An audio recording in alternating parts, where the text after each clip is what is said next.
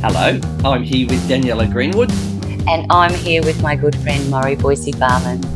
And how are you Moz? today? Oh, you first. Okay, how are you? I'm good. I actually am good. How are you?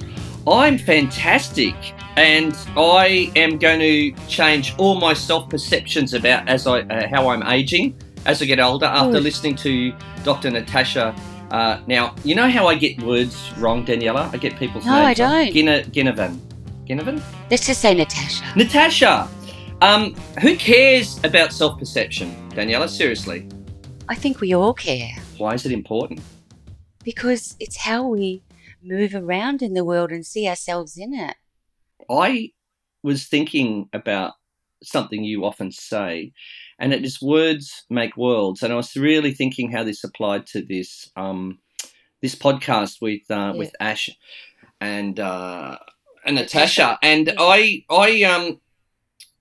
think this really shapes how I listen to concepts now. So thank you for putting that in my head. And there's a lot to unpack from this suitcase on this one. But I really, there's a couple of things she said that really hit a nerve with me. But one of them I really loved was when she said that she didn't mean the false positivity that all old people are fantastic. But she went on to say that we do overstate the negative aspects of aging. And I really like the balance that she put into that statement. Did that resonate with you? Yeah, I really learnt from that. You can say that one side of it that I sometimes do, but not the other side. So I learnt from that around, it's about overstating the negative, I think. But it's also about what is negative. Oh, hello. Tell me about that. Oh, no, it's just that cult of perfection. Sort of what are we judging negative by? Because I'm not in my 30s and running fast and thinking quick. I think it's got to do with that too, but I loved that balance as well, Moz. I when I listened, I made a note of that because it was so cool. Yeah. Yeah. And so we've often talked about how detrimental ageism and attitudes can be towards getting older. And she talked about because there's a lot too on LinkedIn, as you know, I'm a little LinkedIn bunny. There's a lot about mentorship, out there, and a lot of people writing about as we get older. And she talked about people hitting their 50s who are really starting to hit their stride in their expertise. And I do feel that a lot. The whole idea of mentorship has really, really vanished. We don't seem to, grab our older mentors and learn from them. I don't know. What do you? I couldn't agree more. When I was listening to that, I was just thinking about colleagues, really personal experience of colleagues who were starting to talk about retiring, like at 60 and going, oh, well, I've, start to think about retirement. And I do think in my head, you've probably got 30 or 40 years left. First of all, what are you going to do? And next of all, say it's in a company, I'm thinking, gosh, there goes all the corporate knowledge. There goes the door I knock on to say, oh, can you tell me about this? Have we already done this? Or do you know about this? And that's not even, I loved the idea that they could just be sitting in their lounge room in the country or decide to go live in Greece or whatever it is and be in a room and they just get some kind of an email saying, can we call a meeting? And then just to be part of a meeting as they always would have been. And I think we're so used to that with COVID that it wouldn't be unusual. That's one thing that COVID has done, actually, is Zoom, as we're doing right now. We do accept and people can be themselves, but I digress, as usual. Yeah, I loved that idea. I'm glad you picked up on that too. But the possibilities with it, they aren't so far-fetched now because of COVID, People are working from home. It's fantastic for people with disabilities of any age. Tell me what you thought about, she said we've just got to do away with those 3 stages of life, Oh, what were they? Youth, middle age. It was just, youth, middle age, retirement. Yeah. Working age, retirement. That's been kind of the model for all of our thinking because people did used to die not very long after retiring. So I don't know. What do you think about the the utility of that kind of a 3-phase model when people are living 30 years. Like, just my friend Alfred, who's still going to church and stuff, living on his own, 101. He's been retired since his 60s. He's in this category of this kind of middle ground of retirement for 40 years. Yeah, I don't, because, like as I age, I was thinking about how people retire, and I don't know if I could switch off, and I think I've got something to offer, so I don't really want to pack up and mosey off. And I've got a couple of mentors that I talk to, that are significantly older than me, and they're certainly past the age of retirement, that are still ticking over doing little projects. They're sort of retired project-based people. And I think about a very good friend of mine's father who is, he mentored me through a very difficult patch I was having with a company I was working at. And I sought his wisdom out, and he was great. And, one of the things about really good mentors that, while we're just on this subject, is I love mentors that just ask questions. They don't tell you anything, but they just create an environment where they ask you a question and it makes you go, oh, I hadn't thought of that.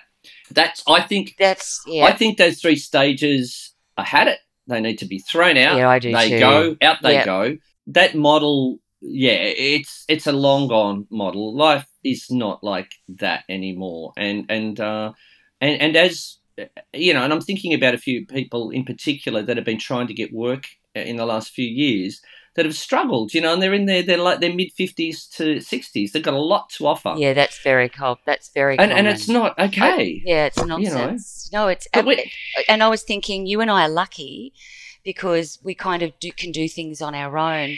But imagine that you just turned 60 and all of a sudden you're in... You got HR looking at you a bit differently, and and maybe you don't want to retire. Maybe they feel like you and I, or you do right now, thinking, well, I've still got stuff to offer, but you've got that kind of company pressure around you, or just assuming that you're going to retire, how that would feel, and that's what a lot of people really do experience. That kind of just assumption that it's time for you to finish now.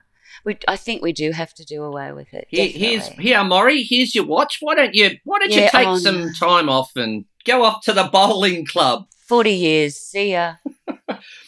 Coming back to negative self-perceptions conveyed by the media. How does the media convey these negative perceptions? Oh, there was just an amazing thing recently where someone was on a news show and someone made a joke about the person being old, and it's just like. It's made it one of those funny jokes, one of those greeting card type, you're getting old type statements, and the person really kind of bristled at it, and rightfully so. I think that we need to respond, just like anything else that used to be acceptable. When you watch things, Australian things, like even Paul Hogan stuff from the 70s, it's difficult to watch. It's so sexist, and it's so it's just out of control sexist and racist. It really is. And it was so normalised then, and the way they sexualised women, and it was just, in my opinion, it's unwatchable, but it was so normalised then. Culturally normalised, and that's what needs to happen around ageing. And what did you make of the VR experience that she talked about? So she was talking about sort of having some interviews with people with dementia and having staff view those so that they could understand the perspective of people with dementia, and to use that as a tool to sort of, call on the natural, for people to have more empathy toward the perspective and situation of people with dementia. I think that was the education piece there. I love that she talked about being able to measure the empathy level. You can measure empathy now. They've worked it out. I know they've got some validated tools to measure components of, I think that may be of empathy and how that presents. It's great that people are exploring that sort of thing. The only thing that came to my mind was I feel that staff do have a lot of empathy. They could definitely have more, but for me, working with staff, it's making sure that that empathy doesn't translate to a kind of pity. So what kind of sympathy? so Yeah, there's a yeah. big difference between empathy and sympathy. Yeah, I was thinking that it would be really powerful, but wouldn't it be wonderful if the empathy could be based on um, what these people are doing to navigate the situation that they find themselves in. So Yes. we know the system is like this naturally, and to get them to talk about these people are living in this system and somehow they're navigating it, and somehow they're right now they're already doing all of these things to make sense of it, to get around it. I'd like staff to see some of that agency and base Mm. that empathy on um, a sense of injustice of the system. You know, you get that fire in your belly when you see a real wrong being done. And Hmm. if we could get that kind of empathy based on what people to do to resist, just in their day-to-day lives, to resist those kind of forces, I think staff would get it, really, really want to join with them against that. And Are you? yeah, Yeah. Are you talking about advocacy? yeah, I am. Yeah, it is. Yeah, I guess you're right. You know, there's a DT that said to me once, he was really incensed about how some of the staff was perceiving people, and they just were missing the empathy piece. And he was saying, this is what we sign up for when we join aged care, irrespective of the role. He said, you're a contractor, you signed up for it. I'm an employee, I signed up for it. And I really like that he Yeah. said For that. advocacy, do you mean? Yeah, Yeah, yeah, yeah. we got to advocate for these precious souls that we are either collaborating in caring with or caring for them if they are not able to lead it. But we need to look to them to see what it is that we need to lead. It's still a collaboration. But anyway, that was Yeah. Yeah, his thing, I and really, really like that perspective. I think if that was the basis of staff training, mm, to really let them know what nursing homes are, and I use that language specifically to let them know that we've got all of these forces that tend to paternalize and do and it's all based on a kind of ageism. We can't fix the system yet. You're going into it. Here's some tools to help navigate and yeah. resist that and approach that in your day-to-day practice. I mean, for me, if that isn't the basis of staff training, I've always found it just turns around back into sympathy and doing for rather than doing with. I guess I'm wondering, and like I'm just going to go out here and say it, so feel free to really interrogate what I say. No. But I'm thinking that the experience, if we think about the experiential model of dementia, it's an immersive experience because you're immersed in this world that doesn't kind of make sense in the way it did. So you're trying to navigate it. And VR is an immersive experience. So if we could find a way to marry the two so that people could experience the world differently. I know there are ways that people do that with goggles Yeah. and they But put there's still all platforms. the deficits, aren't they? All those things. How could you do Yeah. that? I honestly don't know the answer to this, but how could you do that focusing, Mm, as Natasha said, and not overplaying, not over dramatizing, yes. but just on some of the strengths, the things, and not what we're teaching older people, by the way, what they're already doing. Yeah, what they're Yeah. already doing that we're not noticing because we've got Yeah. one lens on for what good looks like. What are they already doing?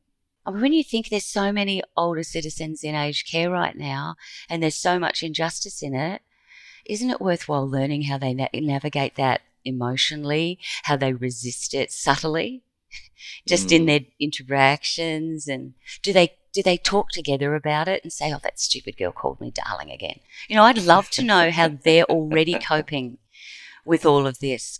Myself, anyway, I think that would be like I thought I would love to see that sort of research. I think, Maybe we could get that happening. yeah, Wow. So that I was really this talk covered so many things. It just she talked yeah, she about did. her migrant culture, as I think she said Filipino, and she talked about collectivist culture, Hmm. and usually having a higher generational mix.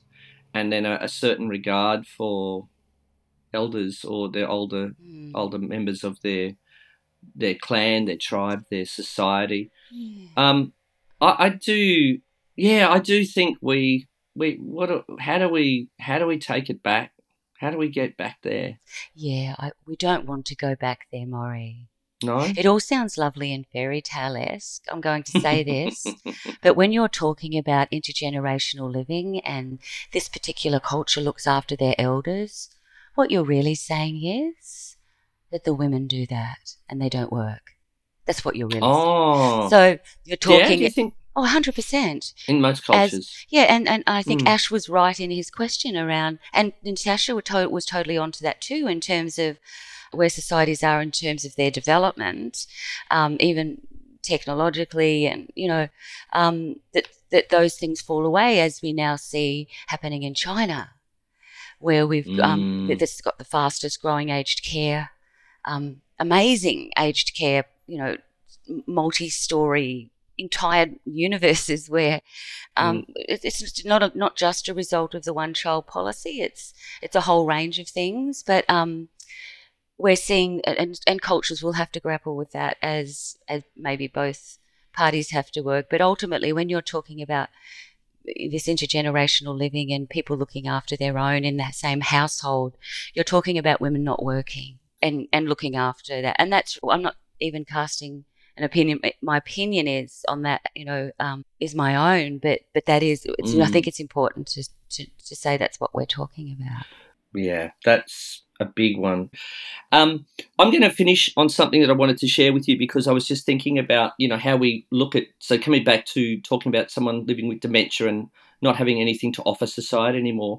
At one of my services, just a year ago, I was talking to an elder who had a counselling background with just in the justice system, and she looked at me and she said, "Are you okay?" And I said, "No, I'm not okay, actually." And she said, "Do you want to sit?" And I said, "Sure." And she sat and I talked a little bit, and it was about my relationship at points, as we all do. We have trouble in our marriage, in our partnerships. It's just not sitting right. And she looked at me and she said, "Sometimes we set really high standards for ourselves, and then we expect others to meet them. And I think sometimes we expect too much." And I was floored. I was floored by that, because she'd pegged it. Right. A person with mild cognitive decline sitting in aged care service stopped and made me think about my love and my relationship at home. And we forget about the lived experience. And you can call it wisdom, you can call it whatever you want. But that sat with me, and I leant forward and hugged her and said thank you, because I really needed to hear that today. That's fantastic. Isn't that cool? Yeah, anyway. And you could ask her that because you knew her and you had a bit of a relationship. She initiated it because she could see there was something. Oh, my God. She knew something was wrong. She looked at me. She knew the sparkle wasn't there. Oh, wow. She knew.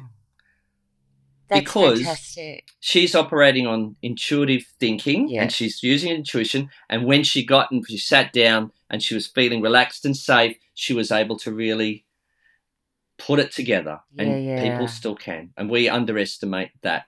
Oh, wow. Yeah, that work flies straight in the face of when, we say, leave your troubles at the front door, big happy face, big smiley face, come into work all smiley.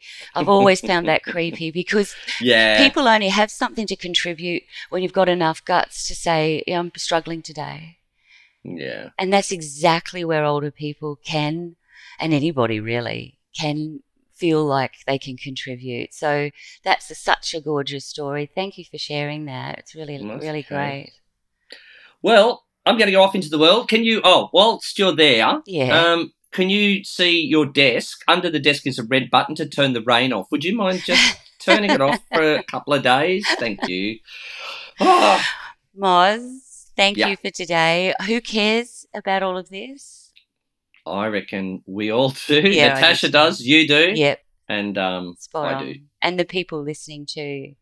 thanks to them for listening, because we do care and it's all complex. So, Maury, have a fantastic week, and I so look forward to seeing you next week. Speak soon. Speak soon.